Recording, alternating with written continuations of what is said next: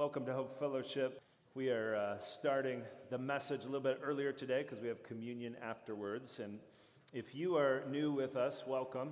My name is Eric. I'm one of the pastors here. And we've been going through a sermon series called This is the Church. And today we've come to the end of that series. And today we're going to talk about dealing with sin, particularly dealing with sin within the Christian community.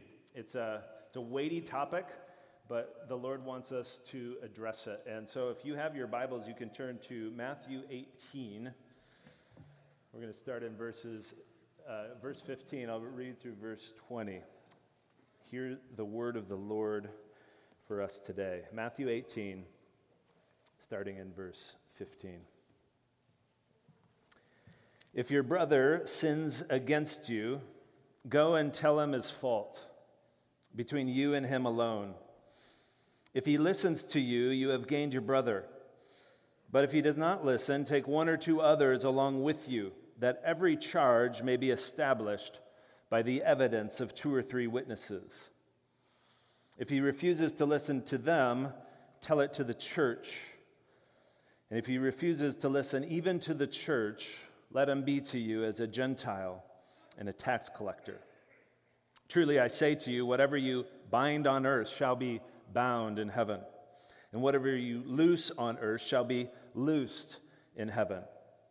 Again I say to you, if two of you agree on earth about anything they ask, it will be done for them by my Father in heaven. For where two or three are gathered in my name, there I am among them. This is the word of the Lord, and you may sit down as we come to the Lord in prayer now.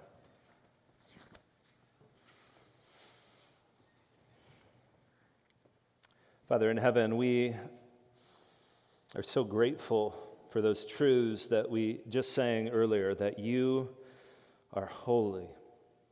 You're holy, holy, holy. And Lord, we ask that today as we come to your word, this somewhat difficult text, we're grateful for it. We're grateful that you give us this truth, but we pray, Lord, that you would humble us, allow us to receive your word with gratitude and gratefulness, and that we would apply your word into our hearts. So we pray that you would do a mighty work amongst us today. We pray that in Christ's name, amen. Well, if you haven't noticed, in our world today, it is unfashionable to talk about sin. If you see a public figure that has committed a moral failure, most of the time, the words that you'll hear out of that person's mouth was, I committed an indiscretion. I didn't live up to my standard. I failed in some way. But rarely will such a person say, I have sinned. Well, what is sin? Sin is missing the mark against the standard that God has given us in His holy word. It is a personal offense against a holy God. Sin is disobeying God in our thoughts and in our actions and in our very being. And throughout the Bible, God's word affirms that sin, first and foremost, is against Him, and only secondarily against other people. But this cavalier attitude towards sin is not just in the world out there. It's also found oftentimes in here, in the church community. Many times we have sin in our lives and we find unhealthy ways to deal with it. Maybe you can identify with some of these ways. We minimize our sin or rationalize it. We think, well, it's really not that bad. Or we justify our sin. That person deserved it. They had it coming to them. We can even spiritualize our sin. We can think, well, God's going to forgive me anyway. What's a little more sin? We can couch sin in our very personality. We think it's part of who we are. We just say, well, I'm short-tempered, or I'm a talker, rather than saying I'm committing the sin of anger or gossip or slander. We can deflect sin away from us. Well, you don't know how I was brought up. You don't know my upbringing. And on and on and on. But friends, God's word shows us that sin is serious. It is like a spiritual cancer that is destroying our souls. So we can't take it lightly. We can't just ignore it. We can't just hide it and pretend it's not there. Because, friends, sin never dwells within you peacefully. It always seeks to destroy. It is irrational. It will never fulfill its promises. Sin promises to give you quite a lot of pleasure and etc. It will never fulfill those promises. And so, as his community, as God's community here, if we are redeemed by the blood of Jesus, we have been forgiven of our sin if we have trusted in Jesus. But the reality is, sin still dwells within us. We're still fighting sin until Jesus comes back.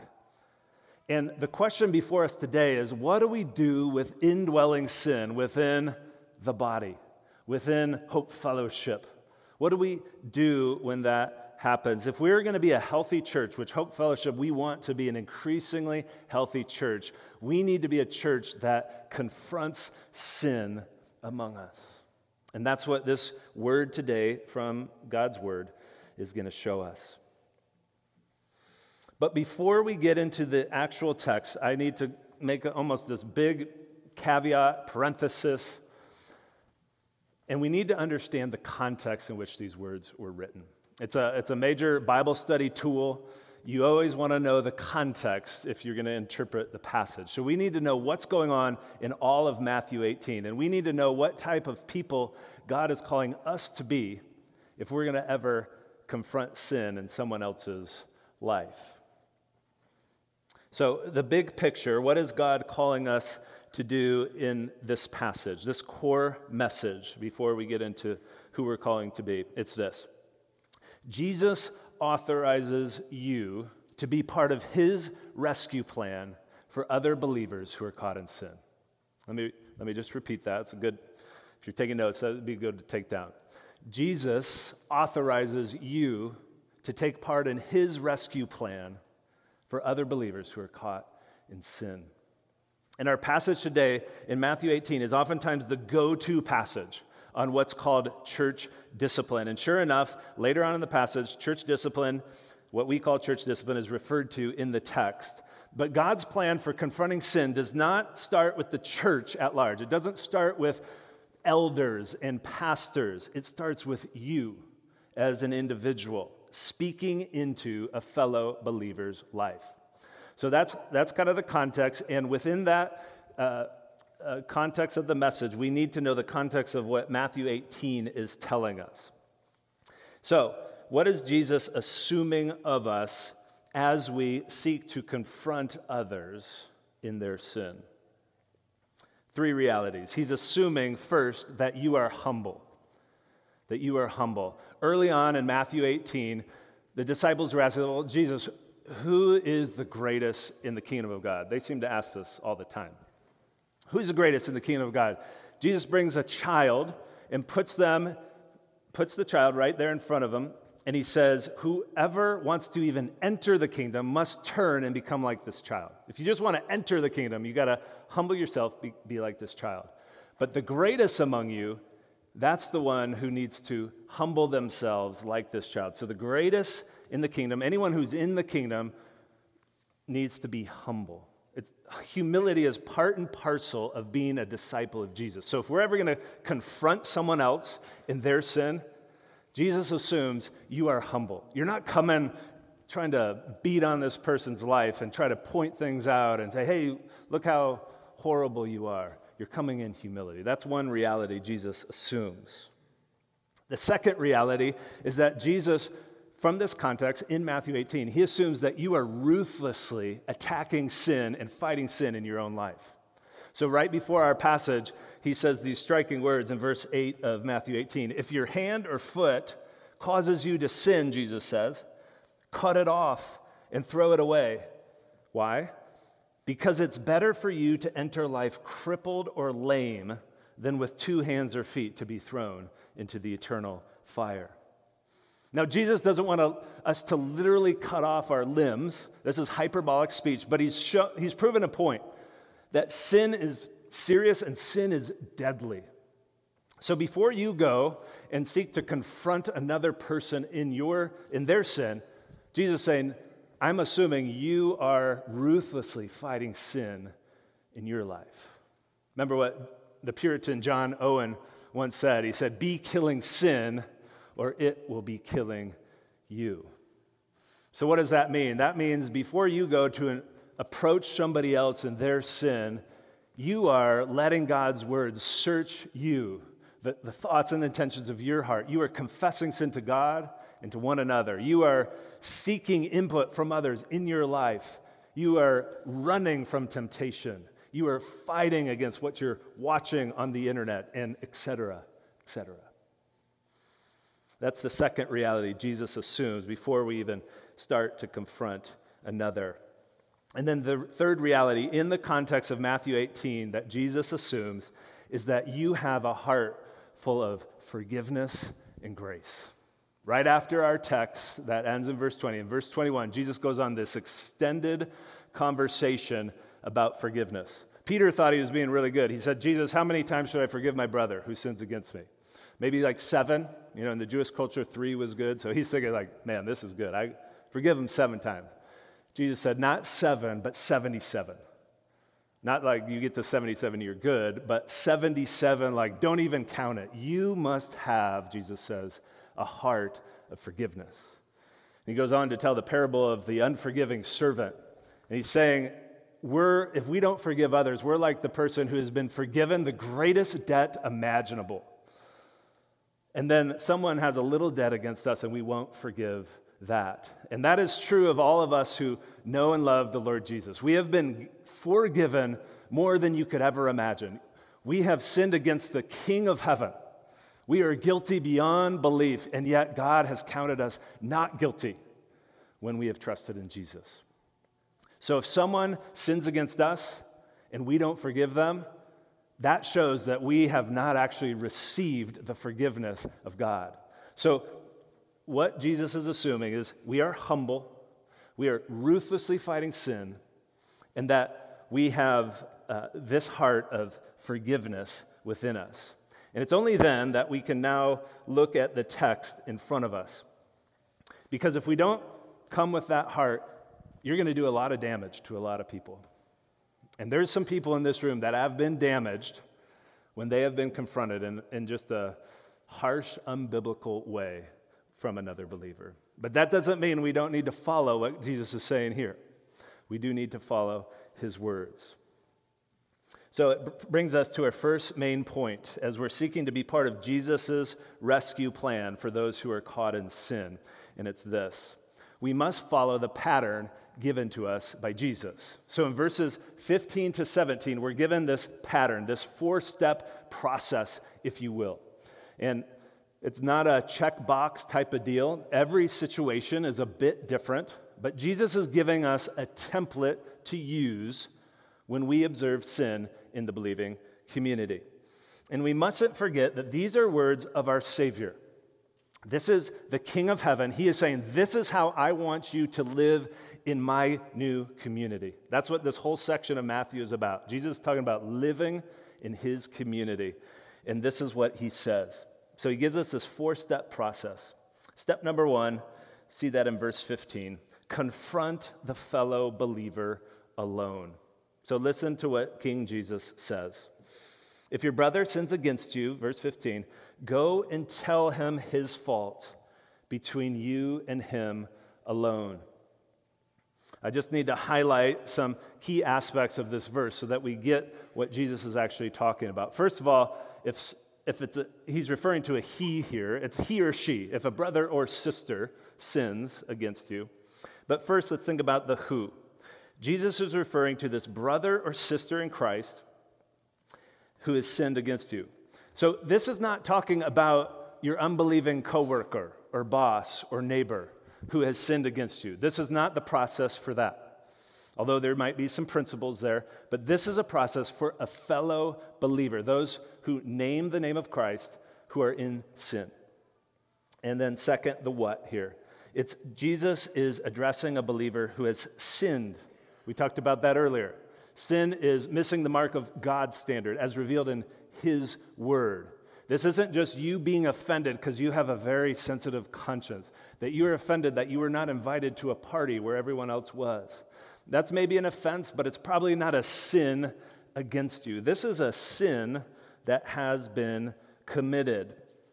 And it's instructive to see that Jesus does not designate what level of sin. It's not like, well, if it's adultery, that's what you got to do. You got to come, address it. If it's this major sin, you got to do this. He is just saying if anyone sins, we got to pay attention to that because little sins, if there are such a thing, can turn into major sins if left unchecked. So if you're not sure if someone has sinned, if you have been offended in some way, be very careful as you come to that believer. Be very careful in humility and with care. Come to them and say, I believe you may have sinned in this, and here it is. But be open to being wrong on that. But if it is a sin, we're to go directly to that person. Here it says this is a fellow believer that the text says has sinned against you. Now this is a bit technical, and I'm going to not make it too technical, but in the Greek, the against you is in brackets.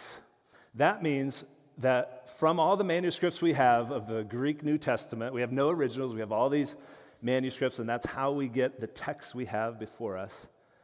Many people think that those words should not be in the text. And as I've looked at it, looked at the scholarly opinions on it, it does seem like the early manuscripts, the earliest ones we have, the most trustworthy, don't have this against you in the text. So whether or not, it's kind of a judgment call, but as I've looked at it, there is strong evidence to take the more general reading. This is anyone who has sinned. Could be against you, but it's probably just anyone who has sinned, another believer who has sinned. And so here's the process that Jesus is saying. We're still in step one. You initiate. You don't wait for someone like, man, isn't it obvious they sinned? They should have come and talked to me about it. No, you initiate. Go and tell him or her his fault. And then do it yourself. Do it in person. This isn't an email. This isn't a letter time. This is a time to go to a person directly to them. Between you and him alone, Jesus says. And we need to capture the heart of our Savior here. Don't you just love his heart? Jesus is so gracious to us when we sin. When we sin, he doesn't put it on a billboard. He doesn't post it on social media so everyone's going to be like, hey, look what Eric did yesterday.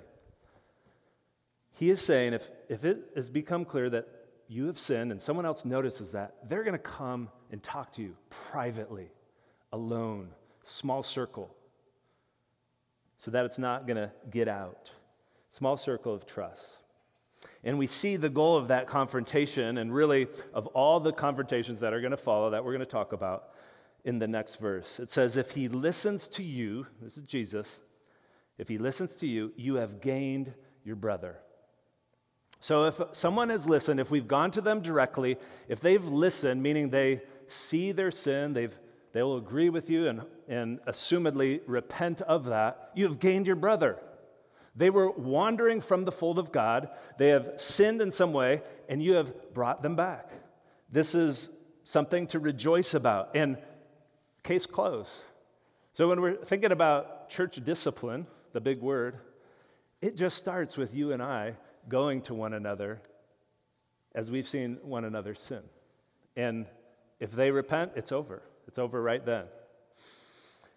And this is Jesus' heart behind all confrontation of sin. It's that gaining your brother. It's restoration. It's reconciliation. Because that person that you have restored was heading down the wrong path. They were heading down a path to destruction. All sin ultimately leads to destruction. And so the question for us today, the question for you today, for me today, is this. why aren't we doing this more often?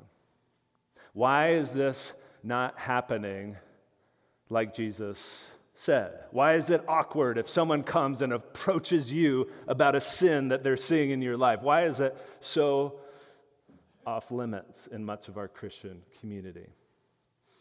Well, I'll tell you why. It's because of fear.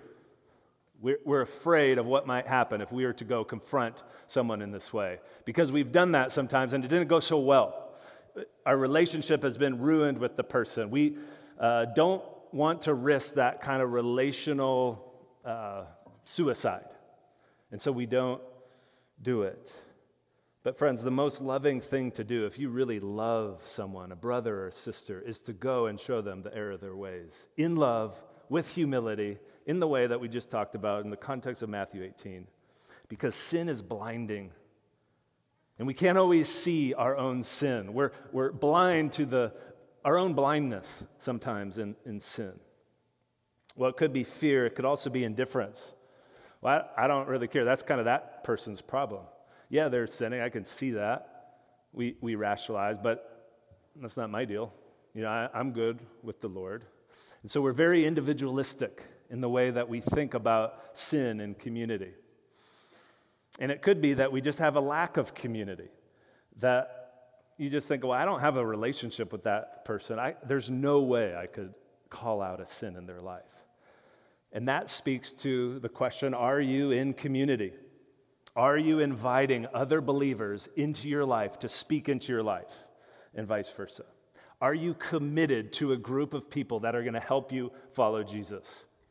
Friends, that's why we have church membership. It's a big reason why we have church membership, is because you are committing to a body of believers to say, yes, I want accountability, and I want to keep you accountable to follow Jesus until he comes back. One of the key reasons for church membership. So very practically, I just want you to think about the last 6 months of your life. Think about times when you have been sinned against. Something has happened, or just you've seen sin in general within other believers that you know. In that 6-month period, how many times have you gone to that person alone, privately, and addressed it with them? How many times? You don't have to answer, just mentally answer. Now, in that same 6-month period, how many times have you seen that sin against you or against others, and have you gone first, not to the person, but to somebody else? Yeah, that's convicting. And that's convicting to me as well. It's so easy to go to somebody else and not to the person. So often the person who has sinned against us or has sinned in general is the last person to know that everyone else has seen this sin, and now they're kind of casting judgment on them behind their backs. Friends, if we did this first step, it's a great antidote to gossip and slander in our community. If we just go to the person directly and deal with it. Well, sometimes step 1 doesn't end as God intends, in restoration, in repentance. That's when he gives us step 2, in confronting sin in another believer's life. So if you look with me at verse 16, step 2, confront with 2 or 3 witnesses. It says, if he does not listen, take 1 or 2 others along with you, that every charge may be established by the evidence of 2 or 3 witnesses. Here, Jesus is quoting from Deuteronomy 19, which says that any charge to be established must be done so with the evidence of 2 or 3 witnesses. It's to protect people from getting these false accusations against them that one person has taken against them. So Jesus invites us to take 1 to 2 others, not to get your friends and heap on some guilt on somebody, but 1 to 2 others who in context are seeking to do this in the Lord's name. We'll see that later in the text.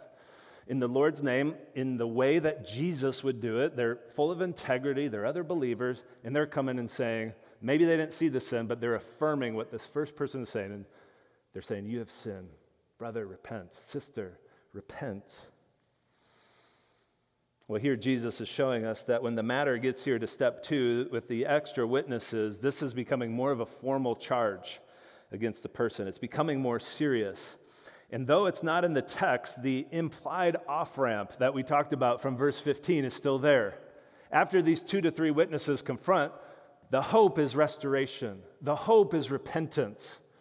But Jesus assumes here that that hasn't happened and they refuse to repent, and that's when he lays out step 3 of his rescue plan. And step 3, if you look at verse 17, is to tell it to the church. Jesus says if he refuses to listen to them, tell it to the church. And you can see that each step of this process is getting increasingly serious, increasingly weighty. More and more people are becoming aware of it. The circle started very small, 1-on-1, then 1-on-3, or 1-on-2, 1-on-3, and now it's 1-on-many. Some interpret this, tell it to the church, as go before the entire church and tell what the person has done and let the church then respond to this person. So that's how some people take this verse. Others take it as tell it to the church, meaning tell it to those who represent the church, the elders or the leaders of the church. Here at Hope Fellowship, we have not taken a position on one or the other. And actually, in our bylaws, there's some leeway on this step in the process. I'm just going to read to you actually from our bylaws, because you should know if you're a member that we are committed to doing this kind of process. You should know that. And you should know what it says. So this is from our bylaws. It says this: the entire process of church discipline, which again starts with personal one-on-one confrontation, shall be carried out in a spirit of Christian love, care, and sensitivity. We've talked about that. Steps of discipline may include, here at Hope Fellowship, but are not limited to private reproval of a sinning member. That's verse 15. We talked about it already. Reproval between 2 or 3 witnesses. That's verse 16. Public reproval before the church. That's here, verse 17. So it could mean coming before the church. Suspension from communion for a definite period. That's what we're going to celebrate communion here in a bit. It could be saying, and that's kind of the next step that we'll get to, we would ask that you don't take communion for a while. Deposition from office. That's an interpretation of verse 17 also, like that you're taken out of whatever role you are, and you're still maybe a member, but you're not an elder, a pastor, or a staff member. And then termination of membership with possible disassociation and severance of fellowship. That's part of verse 17 we're about to address. The point is that here, when we talk about telling it to the church, there's some discernment needed of how that step is carried out here at Hope Fellowship. But the bigger issue is that at this step, in number 3, the whole church is involved in some form or fashion. And once again, it's not stated in the text, but it's implied that the desired outcome would be repentance, restoration. The brother or sister saying, yeah, I'm going to turn from my sin and I'm coming back to the fold. That's the goal. I just need to remind us at this point, we don't confront sin for the fun of it. We don't confront sin because we enjoy it. In fact, if we enjoy it, there's something wrong with us. We confront sin because we care about one another's souls. We care about their standing before God. That's why we confront sin. Remember God's heart in discipleship or in discipline from Hebrews 12. It says that God disciplines us for our good, that we might share in his holiness. So church discipline, while painful, when operated in a biblical way, in a way that's honoring to the Lord, that would be as if Jesus were doing it, if he were here in his name, always has the goal of the believer's good, to being restored to the church. That is God's heart, and that is our heart here at Hope Fellowship. But unfortunately, sometimes not even this step of church discipline is heeded, and a person will remain unrepentant in their sin. They're going to harden their hearts and continue down that path they're on. Then Jesus lays out a chilling step number 4. It's what we call today excommunication. So if you look at the end of verse 17, and if he refuses to listen even to the church, let him be to you as a Gentile and a tax collector. Friends, this verse should terrify us. Because if a person who has refused to repent when one person approached them, And then they refuse to repent when 2 or 3 others approach them. And then they refuse to repent when the entire church, whether it's the elders or the entire church, confronts them. Jesus here is saying the church should consider them as an unbeliever. As far as the church can tell, you are not a Christian if you will not respond to these reproofs individually, in a small group, with the church, the leaders that God has given, as they're saying, brother or sister, repent. If you don't do so, that is not showing a heart of one who has been redeemed. We can never know someone's heart fully, but it is basically the church saying, we believe you are not a Christian. But even once again, at this step, as hard as this step is, the hope is restoration. Remember what Paul said to Hymenaeus and Alexander in his letter to Timothy. He said, I've handed Hymenaeus and Alexander over to Satan that they may be taught not to blaspheme. He wants them to be taught as they're handed over to Satan, meaning put into the world, out of the church, so that they might come back eventually. The hope is always restoration. And friends, I'm just very thankful that this is not a normal situation. It's not a normal situation that we need to bring someone before the church and they refuse to repent and we need to excommunicate them, whether that means not allowing them to take communion or whether that's telling them they're no longer a member or that they can no longer have fellowship with us. This has not even happened in the 12-year history of Hope Fellowship. And it shouldn't happen frequently because step 1 should be happening all the time, that we are confronting one another, that we're confessing sin, and so we're not getting to this level. But it should cause us to fear what sin does when left unchecked in our hearts and lives. So what are some takeaways for just this section? Then we're going to move to the second section, which will be a little more brief. Here are 3 takeaways from this section, from these verses. First, take some time this week to recalibrate your perspective on sin. What does God say about sin? Well, it's deadly, and it's destructive, and it's so deadly that the Son of God had to die for you and for me because we could not handle our sin on our own. We could not deal with it on our own. Sin is deadly. It's so serious that Jesus had to die for it. Second, it's related to the first, but remember the gospel. So Paul says in Titus, in chapter 2, he says that Jesus gave himself for us to redeem us from all lawlessness. He's given us to him. We've been given Jesus so that we could be redeemed from all lawlessness, all of our sin, and to purify for himself a people for his own possession who are zealous for good works. So this process of confronting sin is a key part of what God uses. It's one part of what he uses to purify us, that we might be his holy bride. So we must not take this lightly. It's a key part of what God is doing in purifying us in this process of sanctification. He's making us holy, just as he is holy. So remember the gospel. And then third, press into community. Because confessing sin and lovingly confronting sin in one another's lives, it's really hard to do that with strangers. It's really hard to do that with someone you don't know. So press into community. Maybe that's becoming a member at Hope. That's a commitment that you're making. We got a class later in February. Maybe it's just inviting another brother or sister to say, hey, would you come pray with me so that we could confess sin together and we would be living this out on a real level. Press into community. Well, we've seen now the process involved in Jesus' rescue plan for those caught in sin, and we're all called to be part of it.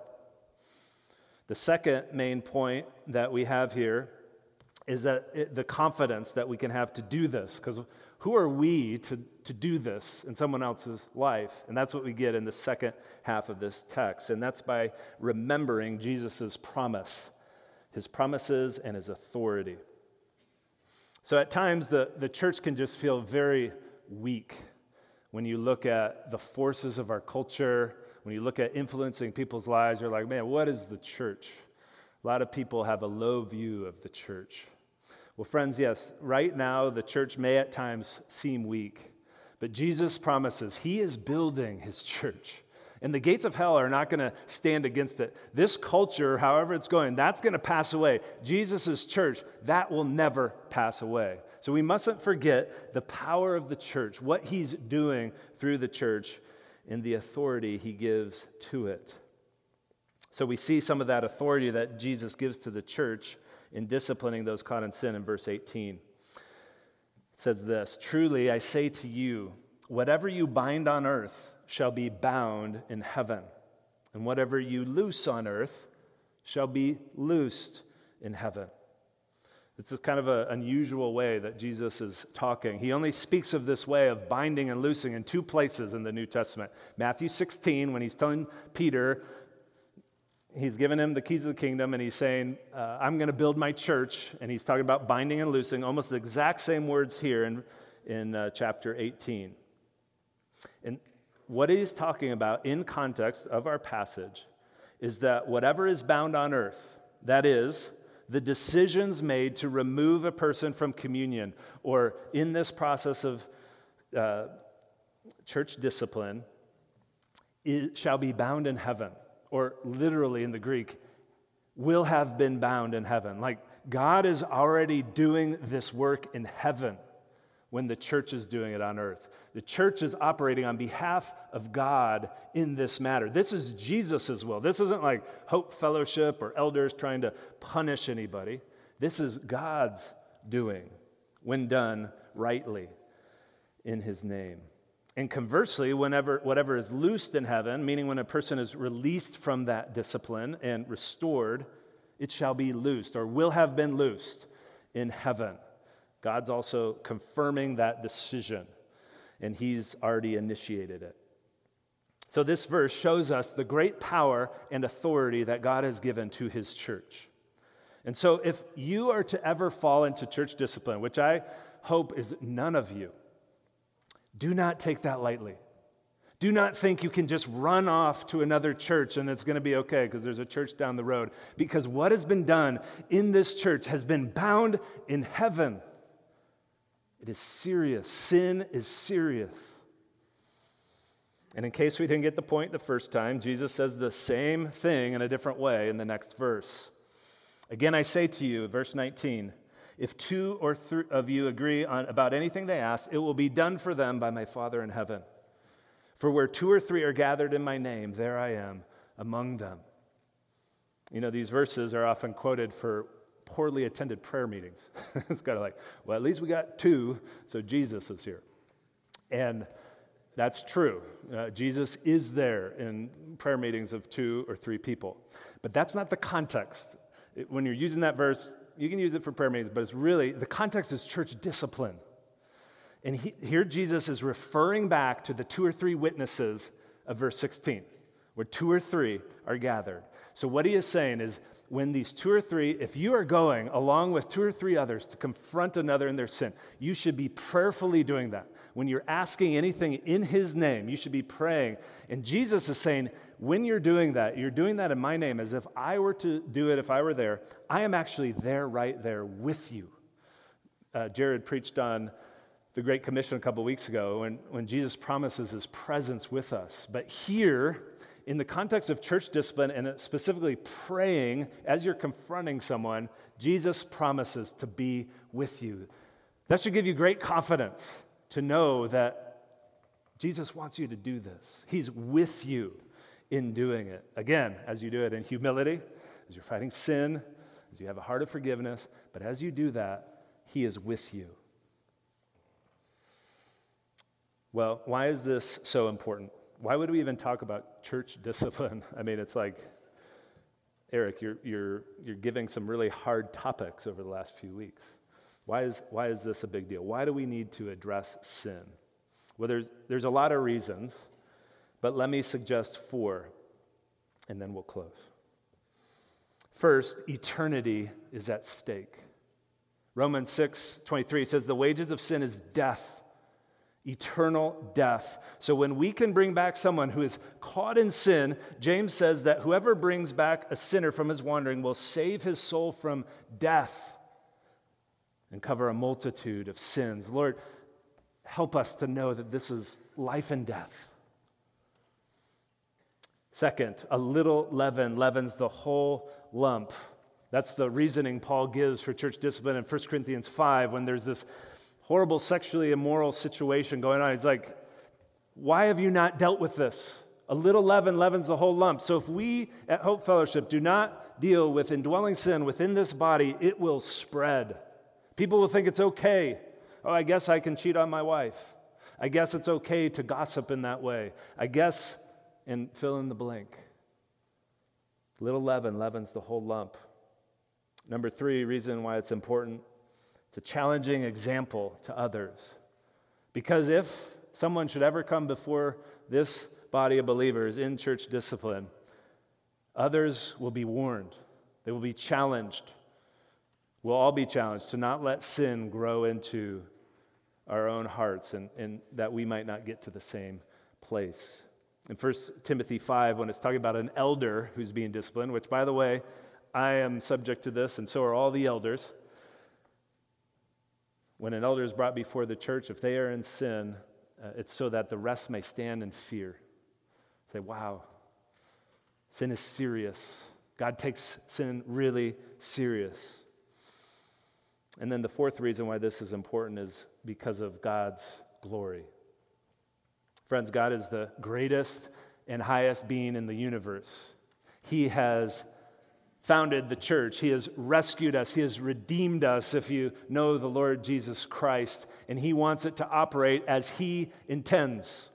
He's purifying the church, and one way He's purifying the church is through this process laid out. And it is tragic, but there are countless churches throughout America and the world that just disregard this text of Scripture because it's too hard.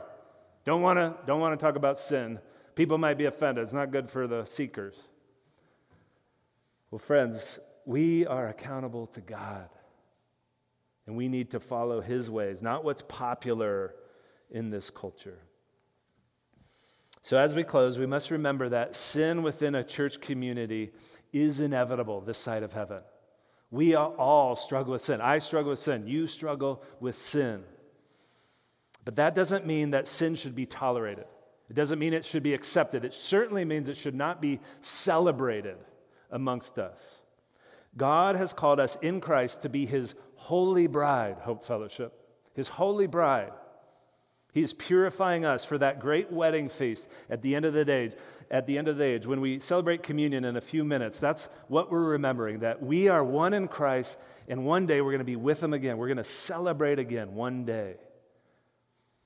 And so let us embrace His warnings about sin. And let us, as Hope Fellowship, love one another enough to fight sin together, individually, in a small group, in a larger group, until He comes with the power that He gives. Let's pray together.